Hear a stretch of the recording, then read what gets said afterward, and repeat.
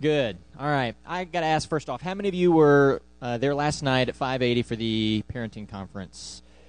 Some way, shape, or form. Good deal. What a blessing that was last night. So good to have you back. How many of you, more importantly, helped volunteer last night or tonight for the children? Thank you very much.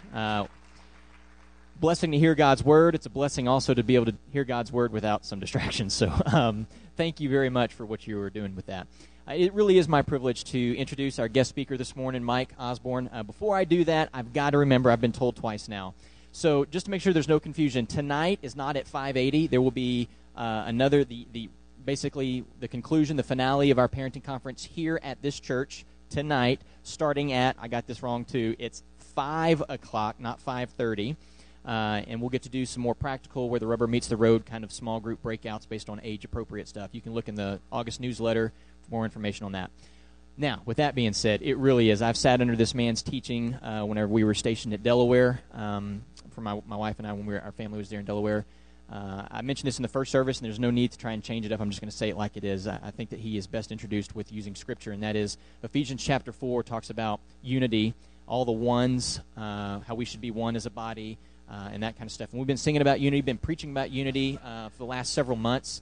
And with that being said, there's a little caveat down later in verses 11, 12, and 13. And it talks about how the Lord gave some to be apostles and preachers and evangelists and pastors and teachers with one specific reason, and that was to bring the people of God to fulfill acts of service.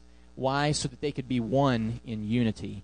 I have been watching this man's ministry for the last couple of years and even affirmed it again last night. I'm so thankful for the calling that the Lord has placed on him, the truth, the passion, the conviction that he brings God's word to his church as well as to us last night and as he will do this morning. So y'all please, from all the way from Delaware, y'all please welcome Mike Osborne.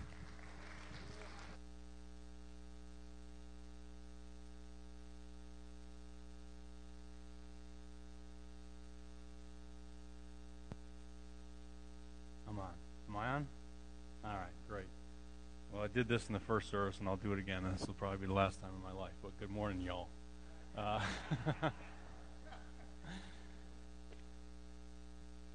Originally from New York. Don't hold that against me. And we say you guys. Good morning, you guys. So that's a greeting from the Northeast. If you have a copy of the Scriptures, I would invite you to turn to Ephesians chapter 6. We'll be there, and then we'll be kind of in and around the letter of the Ephesians. I just want to say thank you to the church for inviting me out. It's been a real blessing to be here, and those of you that I've met have been warm and receiving, and just seeing your countenances as I've spoken and given a few talks, just know that the Lord's presence is with you, and that's very encouraging to me. So I just want to affirm you as a church and just thank you for the welcome that I've been given. A little bit about me. I think the guys at the back there have a picture of my family. For those of you at the conference last night, you saw that, but it's my wife Julie there on the left. We've been married for 13 years, and the Lord's been kind and faithful to us to preserve us and grow our marriage, and so blessed by her. And those are my three girls. As I said last night, I have other pictures that are better, but it usually takes us about 6 pictures to get a good one on Easter. So that was like number 3 that was just didn't quite make the cut, but I figured I'd throw that up there anyway. So my girls are 11, 9, and 8, Hannah, Carolyn, and Abby. And so it's a joy to come and talk to you about the gospel and to talk to you about parenting. And so that's what we're going to do. I'm going to read Ephesians chapter 6 and verse 4, and then I'm going to pray and we'll jump into it. Fathers, do not provoke your children to anger, but, so there's a contrast, bring them up in the discipline and the instruction of the Lord. So those two things are mutually exclusive. Provoking your kids to anger is excluded from bringing up in the nurture and admonition of the Lord. And if you bring them up in the nurture and admonition of the Lord, then you won't be provoking them to anger. Father, it's amazing that you share that title with human fathers and parents. And so we praise you this morning that you are a generous, a wise, a sacrificial, powerful, and good Father to us through Jesus Christ in the presence of the Holy Spirit. And so I pray above all this morning that your fatherly wisdom and care would be felt in our hearts, and that would change us and cause us to trust you and obey you as our Heavenly Father. Please, Father, show us your goodness and wisdom this morning in the Spirit. In Jesus' name I pray. Amen.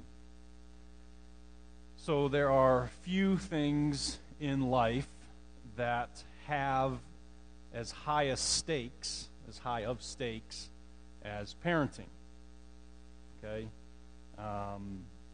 The joys that come with and are associated with having children and watching them grow and mature is kind of hard to put into words. You know, when your child is born and, you know, you're there in the hospital room or you've just brought them home and you look at them and you're just like filled with wonder and this kind of like inside of you, just like, man, this is so cool and kind of weird because you like see your face and their face. It's like, how did that happen? That's so, and it's like, you look at your wife and like, this came out of you. This is amazing. And there's just so much. And as you watch them grow, you know, to see them mature, and then, you know, when your kid walks, you're like so happy. You're so like, you walked, which is like so like totally normal. Like none of us were like, man, you walked in here. That is so great of you. No. But when your kids, you're like, wow, and then they learn to talk, and so you are just filled with joy. You know, words like delight and gladness and hope. But those words don't even really do justice to what we kind of feel. They, you know, that's just a shadow almost of what's going on in our hearts. And then as they grow older and they start to do things and accomplish things, and you see them, it's just amazing. So I told some of the folks last night, I do soccer stuff, and I love to play still. Like, I coach it. I love to play it. But I'm getting to the point where, you know, my playing days are pretty much numbered. So my wife used to tell me when I was younger, she would say, you know, go win, do a good job. And now it's like, don't get hurt. So, any of you guys ever said to your husband, you know, just don't get hurt? Well, that didn't happen a few months ago. I did get hurt, and so I've been sidelined for a while. But anyway, I love to play and love to compete there. I never thought I would get so much joy from watching someone else play until I started watching my kids play. And I was like, whoa, this is so cool. And my wife is very reserved. Her you know, she's kind of like, I don't want to say stoic in a bad way, but she's very reserved. If she hears this, she won't like that I said this, but my father-in-law told me when we got married that she has all the emotion of a cold, dead fish. That's a quote. So he's a colonel in the Marines, retired colonel and pastor. So, you know, just my wife's very composed, which is tremendous, and I love that about her.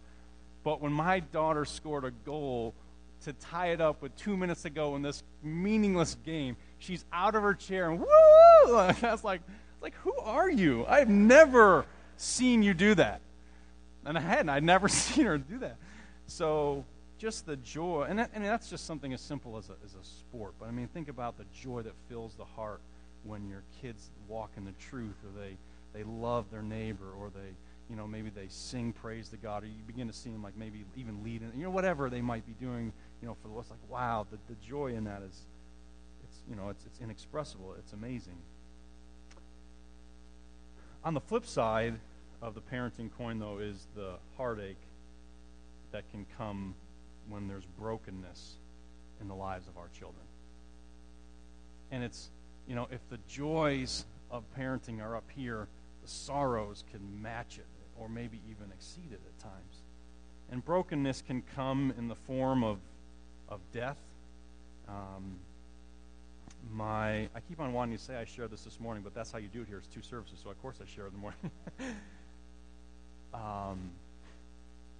My sister died tragically, suddenly in a car accident 10 years ago. She was 21. She was the only girl. She was the youngest child. and to watch my parents, and I felt grief, and I cried, and maybe some of you have experienced that in your family as well, that kind of tragic loss. But to see what was going on in my mom and my dad, I mean, I will never forget the morning after my dad just fell to the ground and was just sobbing. And that kind of sobbing where there's heaving, like they can't get a breath. The pain of that loss was, you talk about grief, you talk about despair, you talk about hopelessness. But those words, again, don't really do justice to what was going on there in my dad at that time, in my mom's heart. It was bad. The reason I say it was in the morning is because you know how, you especially maybe, husbands, but wives as well, you've had a really bad day. It's like next day you get up, all right, we're going to fix whatever happened yesterday. You kind of get a fresh start. Well, when he woke up, he knew that fresh start was never going to come again. I think that's what overcame him in that moment. But there's more than just that kind of sickness and death brokenness that we experience in our children. But as Christian parents, we can know the estrangement of our children from the Lord and how that can just cause such heartache. And maybe this is foolish to do, but to kind of evaluate those two different trials, it's one thing for my sister to have died tragically, and in our mind prematurely, but definitely in the Lord's timing. But my sister walked with the Lord. She knew the Lord. She had this journal that we read through. It was just she had a sweet relationship with Jesus. She was on her way to China to teach English as a second language and be a missionary. And there is no question that my sister was trusting Jesus for the forgiveness of her sins, and she is with the Lord today. And so as hard as that was, there's still joy in our hearts knowing she's with Jesus. But when your child is walking away from the Lord, it's really difficult. And there's more uncertainty and doubt and difficulty. And so that raises the stakes for parenting for us. It's a very significant and a high calling that we have. And one of the mentors I had, his name is Tim Jordan, he said, your present parenting will decide much of your future earthly happiness. Scripture bears this out in Proverbs 10. It says, a wise son brings joy to his father, but a foolish son grief to his mother. To have a fool for a son bring grief. There is no joy. There is no joy for the father of a fool. Proverbs 17:21. John says it in 3 John, I have no greater joy than to know that my children walk in the truth. And so the stakes in parenting are very high because your joy or your sorrow in life is going to be tied to what goes on in the life of your children. And so parenting is very important. But it's not just about us and our happiness. Our parent, that would be a very kind of man-centered view. That would be using the Bible in a sense for our own self-fulfillment. There is another reason that builds on top of that actually raises the stakes even higher, and that's that it's not just that your happiness and joy and peace, as significant and as important those are, but the Lord's name is at stake in how Christians parent. In the Old Testament, the people of God, in Judges chapter 2, it says, after this generation had been gathered to their fathers, that was a way of saying that generation died, passed on, another generation grew up who neither knew the Lord nor what he had done for Israel. Now, why did a whole generation grow up that didn't know the Lord and didn't know what he had done for Israel? There's only one reason why that could have happened, and that is that the people of God had ignored and disobeyed God's command to faithfully teach the works and the will of God to the next generation. That's Deuteronomy 6. Hear, O Israel, the Lord our God is one. You shall love the Lord your God with all your heart, soul, mind, and strength, and you shall teach this diligently to your children. So a whole generation of Israelites, of the people of God, grew up that didn't really know the Lord or his ways. Instead, they forsook the Lord, the God of their fathers, who had brought them out of Egypt. They followed and worshiped the various gods of the people around them. And that's exactly what happens when you don't pass the faith on, a real, living, experiential faith from you to your children, then your children are going to worship the gods of the people around them, of the culture. They're going to worship beauty. They're going to worship money. They're going to worship sex, whatever it might be. And so this provoked the Lord to anger because his name was being dragged through the mud. He was being treated like the other Baals and Ashtaroths and other gods. Oh, he's just another one of these gods. And it makes no difference in the life of the people and how they pass on this faith. In the New Testament, Titus 2 says to the young woman here, now it has broader applications, just stay with me for a second. It says, train the young women to love their husbands and children, to be self-controlled, pure, working at home, kind, and submissive to their husbands. Why? So that the word of God may not be reviled. So again, it is kind of limited there to young women. But what's he saying? He's saying, I want family life to be healthy and productive and good. So just generally speaking, just good. Husbands loving their wives, loving their children, and all of that, not just for the family's sake, but so that outsiders wouldn't look in and revile the word of God. Okay, these people say that they're God's people, and now look at the chaos that's in the home. And so the joy and the peace in your home is supposed to come from Christ, and it's supposed to then be for Christ. So the stakes in parenting are high in that they're connected. Much of your earthly life and joy will be there, but greater than that is that as Christian parents, the name of the Lord is at stake. So, all that's at stake is just your earthly happiness and the glory of God. So I would say that's crucial for us to be diligent in understanding our roles and responsibilities as parents, in what it means to be parents who are shepherding our children's hearts, to use that book title, to the Lord and for the Lord. So I think Ephesians chapter 6 is really going to help us in this. Ephesians 6 specifically addresses the fathers, but of course it has general application for parents. And so you'll hear me kind of doing that this morning, both addressing fathers specifically or parents more generally. And I think for the big idea here, based on how we've looked at Scripture to this point, that the good for the good of our families and for the glory of God, we need to disciple our children in the ways of the Lord. So you see that from the introduction. For the good of our lives, our joy, our peace, our happiness in Christ, for that reason, and then for the greater reasons, for the name, the glory of God, we must disciple our children in the ways of the Lord. And I specifically choose the word disciple because discipleship is the passing on of truth, not just cognitively, not just intellectually, but experientially as well, from one person to the next, from one generation to the next generation. You see, Jesus, as he made his disciples, it wasn't just that he gave mental information to them, but he lived with them. He modeled things for them. So and this is our church, we declare and demonstrate the faith of Christ in our homes to our children. And that will be for our good and for their good and for the glory of God.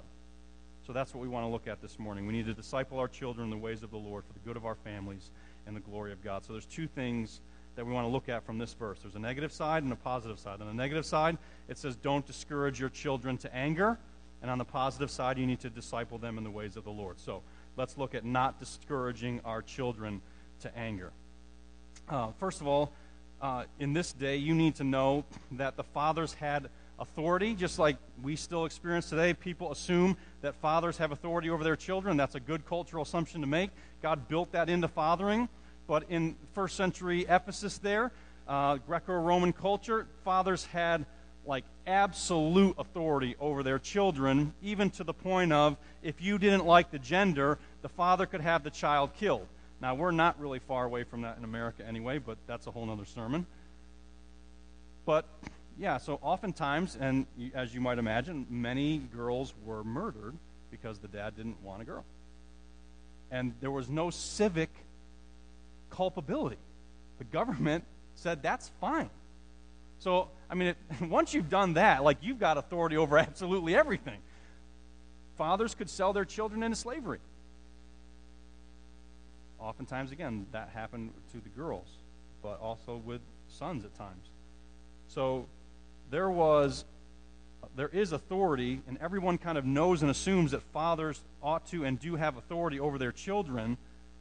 But I think everybody also knows that fathers tend to abuse the authority that they have from God. And certainly these fathers in that situation would have been tempted to abuse their authority. And so Paul says, don't abuse your authority by making your kids angry. Don't do that. That's not consistent with who God is as your Father and what it means to follow Jesus. So don't abuse your authority.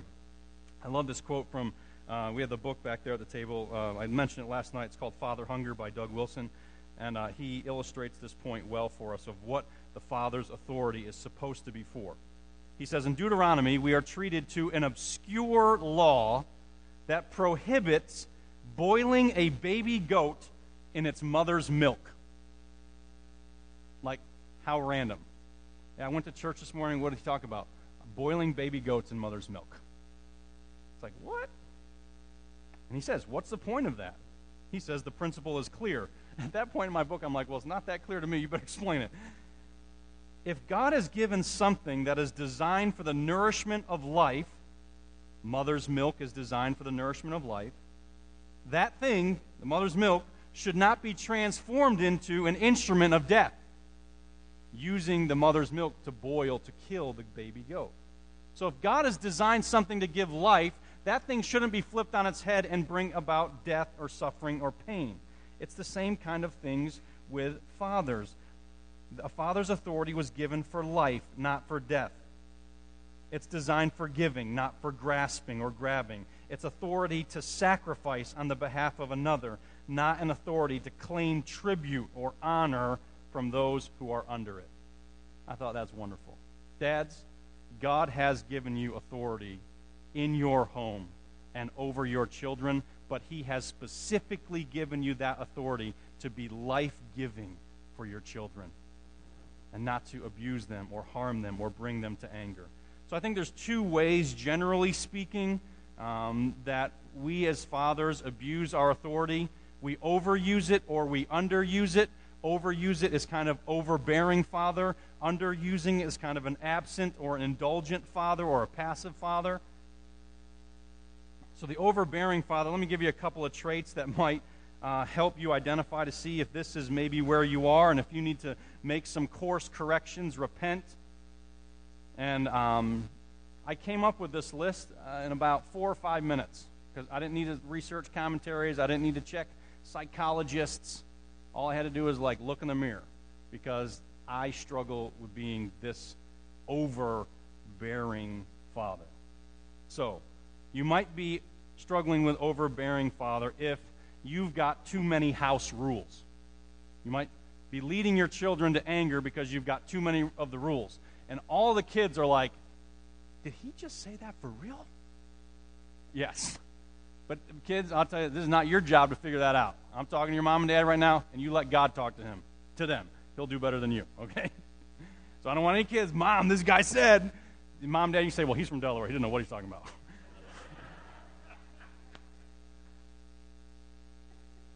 I'm not talking about lessening God's standard one bit. God's law is that you love Him with all your heart, soul, mind, and strength, and that you love your neighbor as yourself. That's God's law. And that's not because we're sinful and fallen, it becomes a burden, and we don't do it, and we fall short, and so we're deserving of judgment. But if you think about it, if your household, if everyone in your house was just loving God with all their heart, all day, every day, and everyone was loving each other as themselves, do you think your home would be boring or bad? No, you'd be like, wow, this place is amazing. So God's law is actually designed, to bring joy and gladness, but because of our fallenness, we don't do that. But what we do as dads and moms at times is we add way more rules than what God designed, and so you might need to think. And my wife and I have been having these conversations. If you came to my house, you're thinking this guy said less rules. He's probably real loosey goosey as a dad. Ask Dustin and Lindsay. Our house is my wife's father was a colonel, my dad was a drill sergeant. That's how we roll. But what's happening is I'm discouraging my girls. Examples like don't crack your knuckles in the car. Anyone got kids that crack their knuckles in the car? Man, maybe not, but man, drive me crazy. It's don't crack your knuckles in the car. And then once they've cracked 3 of them, they're always like, well, Dad, I got 2 left. I can't not crack these, right? or prayer. So it's just like a rule. No. And then you get upset if they don't obey you, you know. I told you not to crack those knuckles in the car. I told you not to crack those knuckles in prayer. I heard you in prayer. Or, my middle child, Carolyn, call her Bug. She's my Bug. She is a real squirmer. And she's not, I mean, she's 8 or 9, so she's kind of getting out of the real squirmy stuff, but she's still squirming. So she is always kicking my chair when I'm driving. Anyone have a kid who kicks their chair when they're driving? So you know what I did? Because I'm an overbearing dad, I made a rule. This week, I made this rule. Carolyn, you are not allowed to sit behind me. So when we travel, you got to sit in the middle. That's the rule. Now, again, that's a little, but that you can see how you might want to investigate. This might be a tendency for you, like, okay, where have we gone away, way more than what God's rules are, and now it's becoming a burden to bear. Instead of focusing on the heart of the issue is, okay, honey, you need to love God. You need to, and it's not usually, okay, honey, you're not really loving Daddy because you're kicking his chair. It's usually, I'm just not comfortable, so let's knock it off. See the difference? So, you might be an overbearing dad or mom or have those tendencies if you have unrealistic expectations for your children. And my wife says it this way, I love it. You confuse your story with their story. Because you've accomplished something, you're now going to expect your children to accomplish the same or even more. Again, a little window into my life. That's kind of in the soccer realm. Like, there were certain things that the Lord allowed me to do in that, and so now I instantly transfer that to my daughters, and it's like, I honestly think this for my oldest, like, you had better be the best player on that field every time. Like, that's not a joke. That's what goes through my mind, and I've got to actively recognize that those are unrealistic expectations and overinflated view. The older I get, the better I was.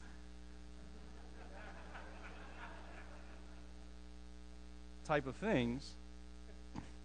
But so at times, and when that gets the better of me, and I'm not trusting in the Lord in those moments, then my daughter doesn't experience the joy of playing. She feels the burden of, I'm not doing what Daddy wants. That often leads to harsh criticism and unfair comparison. You've got these expectations, and so there's a harsh criticism or a teasing that comes into play to try to motivate through teasing and belittling them. Or the harsh criticism or comparison. Why don't you be more like your sister? Overtly or subtly communicating that somehow, or subtly communicating to children of another family. So you've got these expectations that aren't according to how God has designed and gifted your child, but according to you're trying to read your story into their story. And their story is going to be a little different. So you might be overbearing and leading them to anger. Overbearing parents, and I said this last night in a different context, but it's similar. They hardly ever repent to their children. And just to highlight that again from last night. You're often critical of them, but you're not very critical of yourself. It's the classic religious Phariseeism of the mote in your own eye and the speck in your child's eye. Paul Tripp said this, that your kids are way more like you than you realize. Their selfishness is your selfishness. Their immaturity is your immaturity. Their pride is your pride. The apple doesn't fall far from the tree. My sins I see in the sins, or I see in the hearts of my children. So if you hardly ever repent and confess your sin, either you're basically sin-free, because there's nothing that draws sinfulness and selfishness out of the heart of a parent like a child. So if you don't regularly repent, I'm just wondering, man, I want to learn from you. So to kind of sum this one up, overbearing parents tend to use the law inappropriately. They add laws by themselves, and they use the law of God to kind of, it's not the law of God, their own law, so to speak, and then they spiritualize it with God's law, and they kind of have a heavy burden on the heart of the child. The child should feel the burden of, I don't love God with all my heart, soul, mind, and strength, and I don't love my neighbor as myself, and I can't ever get beyond that.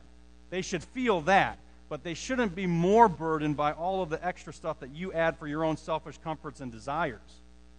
And so that you as parents, we can use the law, as Paul says, unlawfully.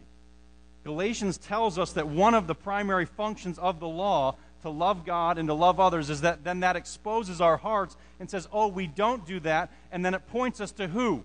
It points us to the Savior who did love God above all else by obeying and obediently going to the cross and loving others by hanging on the cross for us. He loved God and loved us. He fulfilled the law.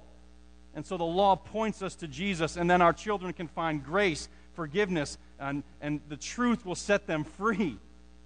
That's what the law is supposed to be for. It's supposed to lead us to Christ. But if your rules and law and discipline aren't pointing your children to Jesus, then you're not using the law lawfully, and you might be overbearing. The second category for the way fathers can abuse their authority is by being absent. Either other priorities take place, work, hobbies, the like, and you're just not present with your children. Such fathers promote or bring about anger in the life of their child because the child is built in with a design to want and long for, appropriately want and long for relationship with their parents. God put that in them. And when that relationship doesn't happen, it frustrates the child. And the child acts out when they're younger, and they do things to get attention. And as they grow into teenage years, it kind of, I wouldn't say blossoms because that's usually a good idea, but it's like a negative blossoming into withdrawal or plunging deep into a kind of a whole different identity than the family, or multiples of ways that this shows up. But that's all the result of a father who wasn't present, and those desires and longing for fellowship with their parents has been frustrated and builds to anger and resentment and bitterness. And so these type of abuses of fatherhood, of authority, also result in insecurity. And insecurity is super dangerous for your child, because they will look to find security somewhere else, and it won't be you. And you, at that point, it's too late. You won't get to pick what they're finding their security in. We know kids get insecure from an overcritical father. Why? Because they've been told their whole life they're not good enough, they're not good enough, they're not good enough, they're not good enough. And so what do they think? I'm not good enough. I don't feel safe with you. Or on the flip side, the absent father's children are insecure as well because he's just not around to affirm, yes, you're good at this. No, honey, you're not good at that, but I love you anyway. That's singing in our house. Nope, not going to be your thing, honey, but we love you.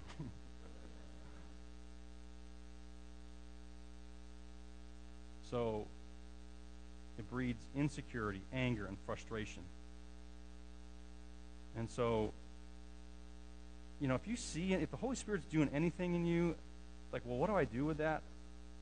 As I said, you go repent to your kids. That's what you do. I don't care how old they are. I don't care if they're 3 or 4. If they can understand, I'm sorry, you go to them. If they're 15, you go to them and say, listen, I've been overbearing, or I've been absent, and I am sorry. You get help in a community group, or seek help from leadership here, which I know has been solid, and thankful for the leadership here as I've interacted with them. But you repent. You will be amazed at the power of repentance. What does repentance do in your own life? It's the means by which God takes you from darkness to light. And it could be the very means by which restoration happens in the life of you and your children. You repent. Doug Wilson, I love, he says this: gracious fathers lead their sons through the minefield of sin. So there's this whole minefield out there, and gracious fathers lead and shepherd and disciple their children through that minefield of life, so to speak. Indulgent or passive fathers watch their sons wander off into the minefield. That's what you're doing. If you're a passive, absent father, you're sending your kid, just walk through the minefield, Billy. Go ahead, Susie. Good luck. Now, they might make it, but it's got nothing to do with your intentionality and design. Legal fathers chase them. They're chasing right there, and they're trying to die. That's what legal dads are doing. I think it's a great way to understand how we interact with our kids. Now, let's turn the corner. Those are things that we may need to repent of and to change by God's grace. But what on the positive side, how are we to disciple our kids? And I would say three things that we need to do in discipling our kids in the Lord. And that phrase, in the Lord, is kind of a full, pregnant, dense phrase. It kind of sums up a lot of things that Paul has been explaining up until this point in the letter of Ephesians. He uses the phrase in Christ or in the Lord or in Him like probably 50 times in the letter to the Ephesians, and it has multiple nuances to it. And so the first part of it is kind of the first two of the three I'm going to tell you is the kind of what. What do you teach your kids in the Lord? And then the last one is how you do it. And so the first two are this, is that you should let the Lord speak the good news to your children. That's what you do. And then you also tell them the plan of the Lord. So that's what of in the Lord. How do you bring them up in the Lord? Well, you teach them the gospel of Jesus. You actually let Jesus teach them the gospel. And I'll tell you what that means in a second. And then you teach them the plan of the gospel. And if you were there last night, this is kind of the converting gospel part and telling them the story gospel part. And then the last thing is I'll show you how that's supposed to happen in the Lord. So what do I mean when I say let Jesus or let the Lord speak the good news to them? Look at chapter 2. This is one of my favorite realities about being a Christian. When you are a Christian, you are placed into Christ. You are united with Christ. And actually, when you think about, well, what does it mean to be saved? You should be thinking to be in Christ. So how am I going to bring my children up in the nurture and admonition in the Lord? Well, it's because the Lord is in you that you can do this. So look at chapter 2 and verse 17. He says, and He came, that's Jesus, He came and preached peace to you who were far off and peace to those who were near. So this is very interesting. This is where like kind of meditating on the Bible helps you. So you say, okay, Jesus came and preached peace to those who were far off, meaning those who were in Ephesus. When did Jesus go to Ephesus? Never. Never left Palestine. So how can Paul say that Jesus preached peace, which that's the gospel? You know, how beautiful are the feet of him who brings good news. The gospel. So Jesus comes and preaches peace, meaning I have died on the cross for your sins and risen again, and now you can have peace with God and peace with one another. That's the good news of the gospel. That whole unity thing that you guys have been working through and with, and the song that you sung, that happens because Jesus' gospel is a gospel of peace. Peace with God and peace with man. So Jesus comes and preaches the gospel of peace in Ephesus. When? And the answer is never, except through Paul and other Christians, Epaphras and others, who preach the gospel in Ephesus. So here's the truth of the matter, is that when Jesus' people who are connected to Him, you are so connected to Jesus that when you speak the gospel, guess who speaks the gospel? Jesus. I'm telling you that if you believe that, that would change how often and how regularly and how excited you are about preaching the gospel. I know right now, not because of me, but because Jesus is in me, He's preaching good news to you right now. Do you guys believe Jesus is here? In what way is He here? He is present in His Word, and He is present in His people, and as His Word is faithfully proclaimed, He Himself is preaching. This is so dear to me. When I was 7 years old, I became a Christian. And my Sunday school teacher, Mr. Button was his name, and he had a huge gut. And as a 7 or 8 year old boy, he would let us come into Sunday school class, and on the way in, you could just punch him and then take your seat. It was awesome. He could do a handstand. He could do backflips. He walked up. He was amazing. This guy was amazing. He drove these big tractors and stuff. It was awesome. Not tractors, the construction bulldozers. So Mr. Button told me that I was a sinner, that Jesus could save me if I would pray and receive Him. Guess who was in that room that day? The Lord of glory. Mr. Button was no tremendous theologian, theologians don't let you punch him in the gut, okay? something else must have been going on to open up my little heart. Jesus was there speaking to me. And so, dads, in my own self and for you, I don't understand why we don't take the opportunity to speak that gospel to our children. Tell them that they're sinners, but tell them that Christ died for them and rose again, and that they can be forgiven and restored and redeemed and have joy and peace in Him. Tell them over and over and over. Tell them, because when you're telling them, you are, in a sense, giving the opportunity to Jesus, not that He needs it from you, but you understand what I'm saying. You are giving Jesus the opportunity to speak to your kids. You say, I want Jesus to speak to my kid. What Christian parent wouldn't say that? Well, then you know what you should do? You should open your mouth, and Jesus will speak through you. But it's not just that Jesus speaks through them to kind of bring them into Christ. Look at chapter 4 and verse 20, and this is a bad translation in the ESV. So, I love the ESV, but this one could be better. It says in verse 20, but that is not the way you learn Christ, assuming that you have heard, and it says about Him. In the Greek, there's no word for about there. It says you heard Him.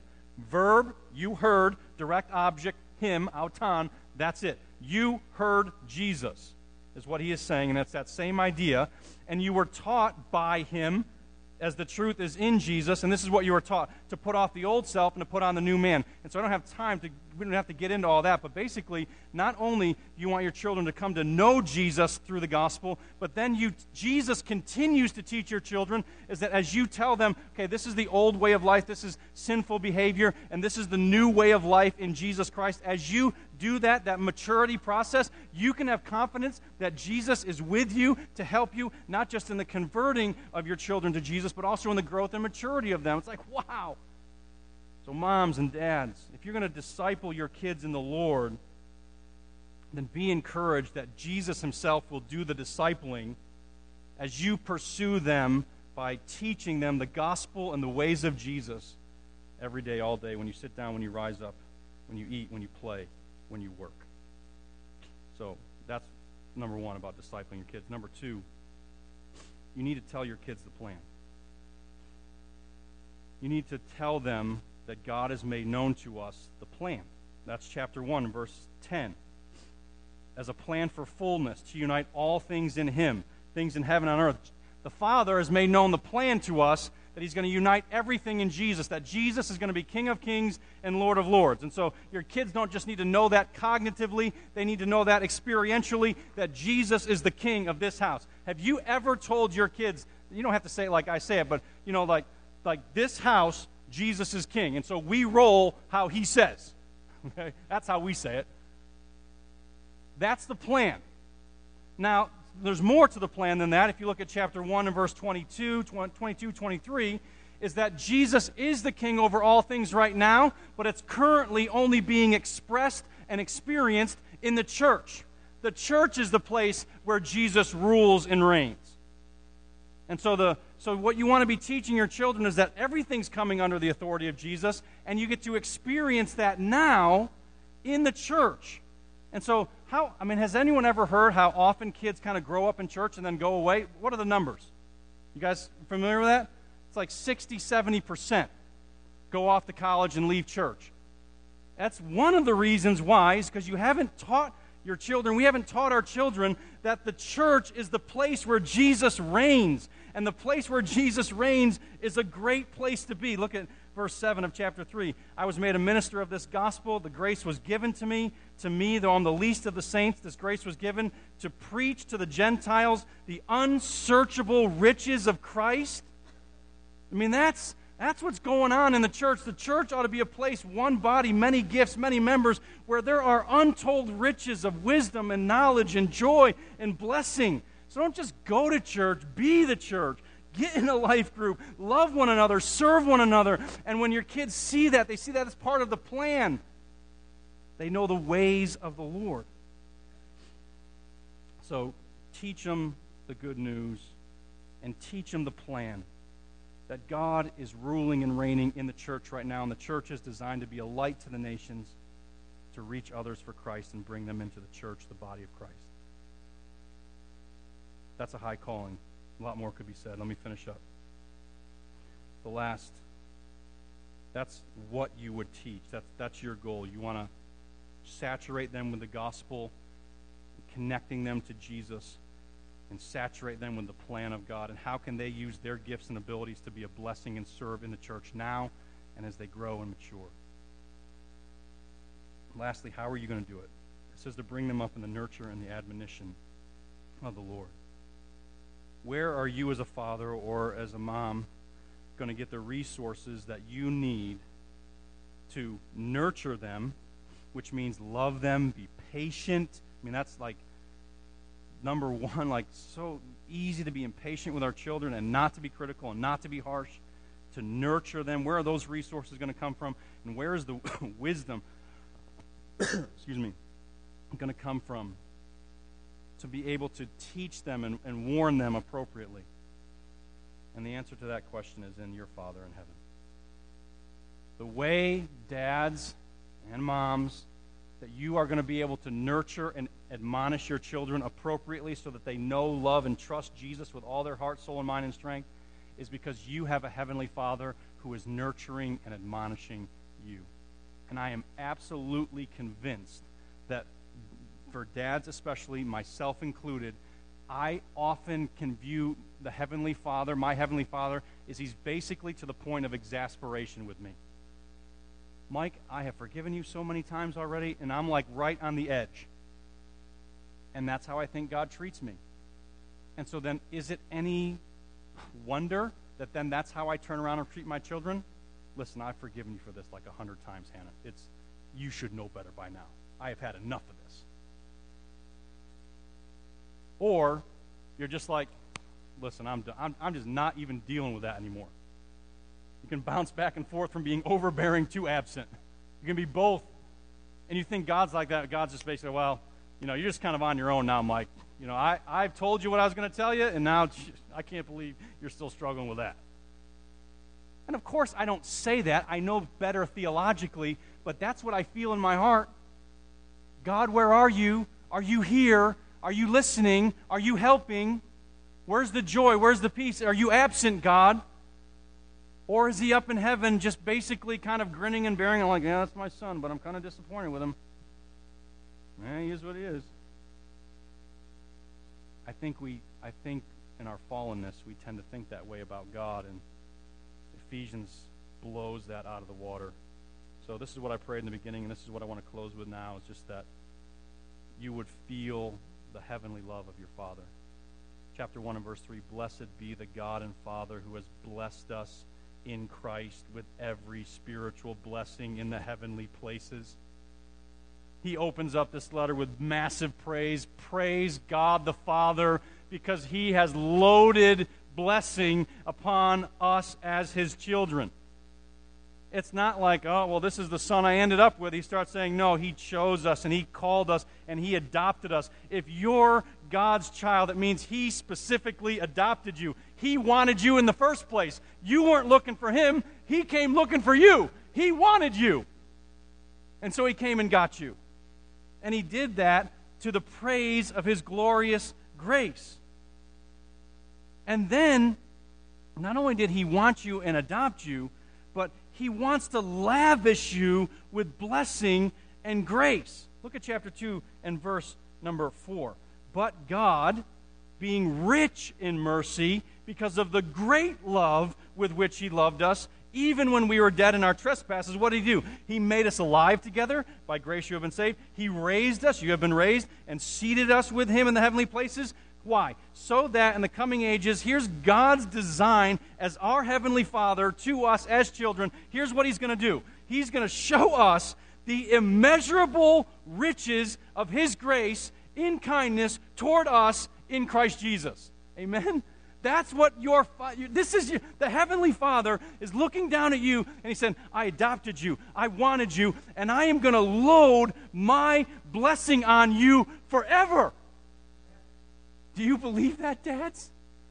Because if you believe that, then that is definitely going to affect the way that you treat your children.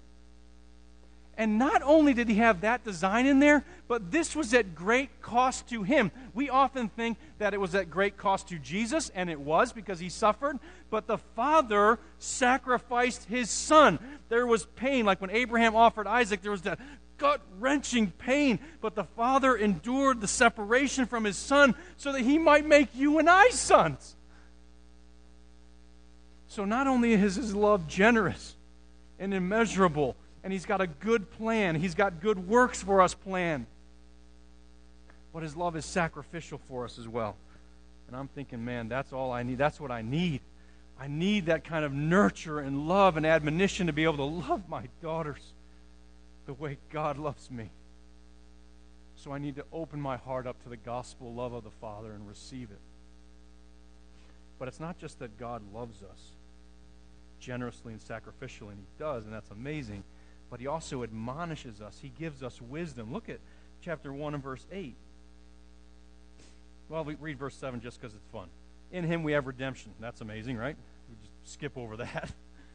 The forgiveness of our sins according to the riches of his grace, which he lavished upon us in all wisdom and insight, making known to us the mystery of his will. So a father's responsibility is to use his authority to love and nurture his children, but his authority is also there to guide and direct. It's not just, oh, I love you, I love you, I love you, but this is what's good, this is wise, this is smart.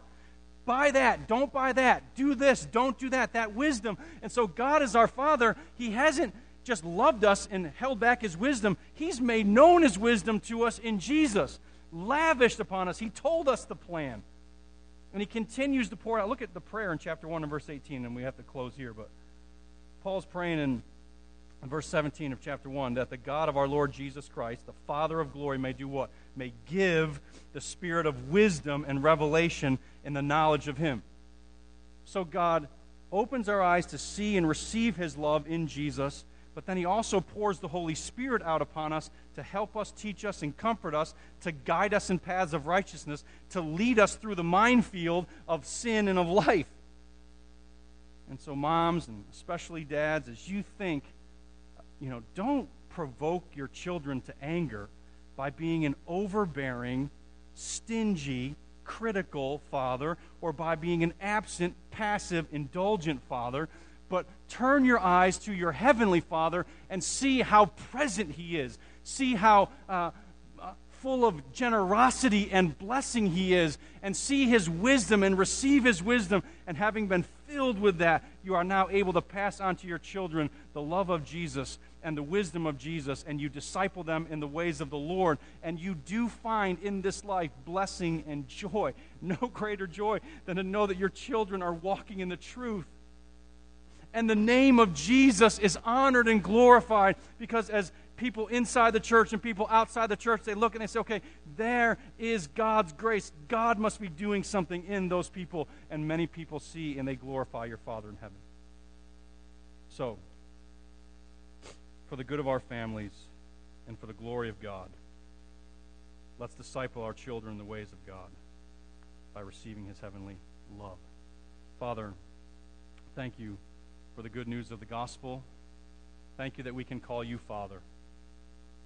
Thank you that you've been so generous and sacrificial with your love and your wisdom. Help us to pass it on to the next generation for our good and your glory. In Jesus' name, and all God's people said.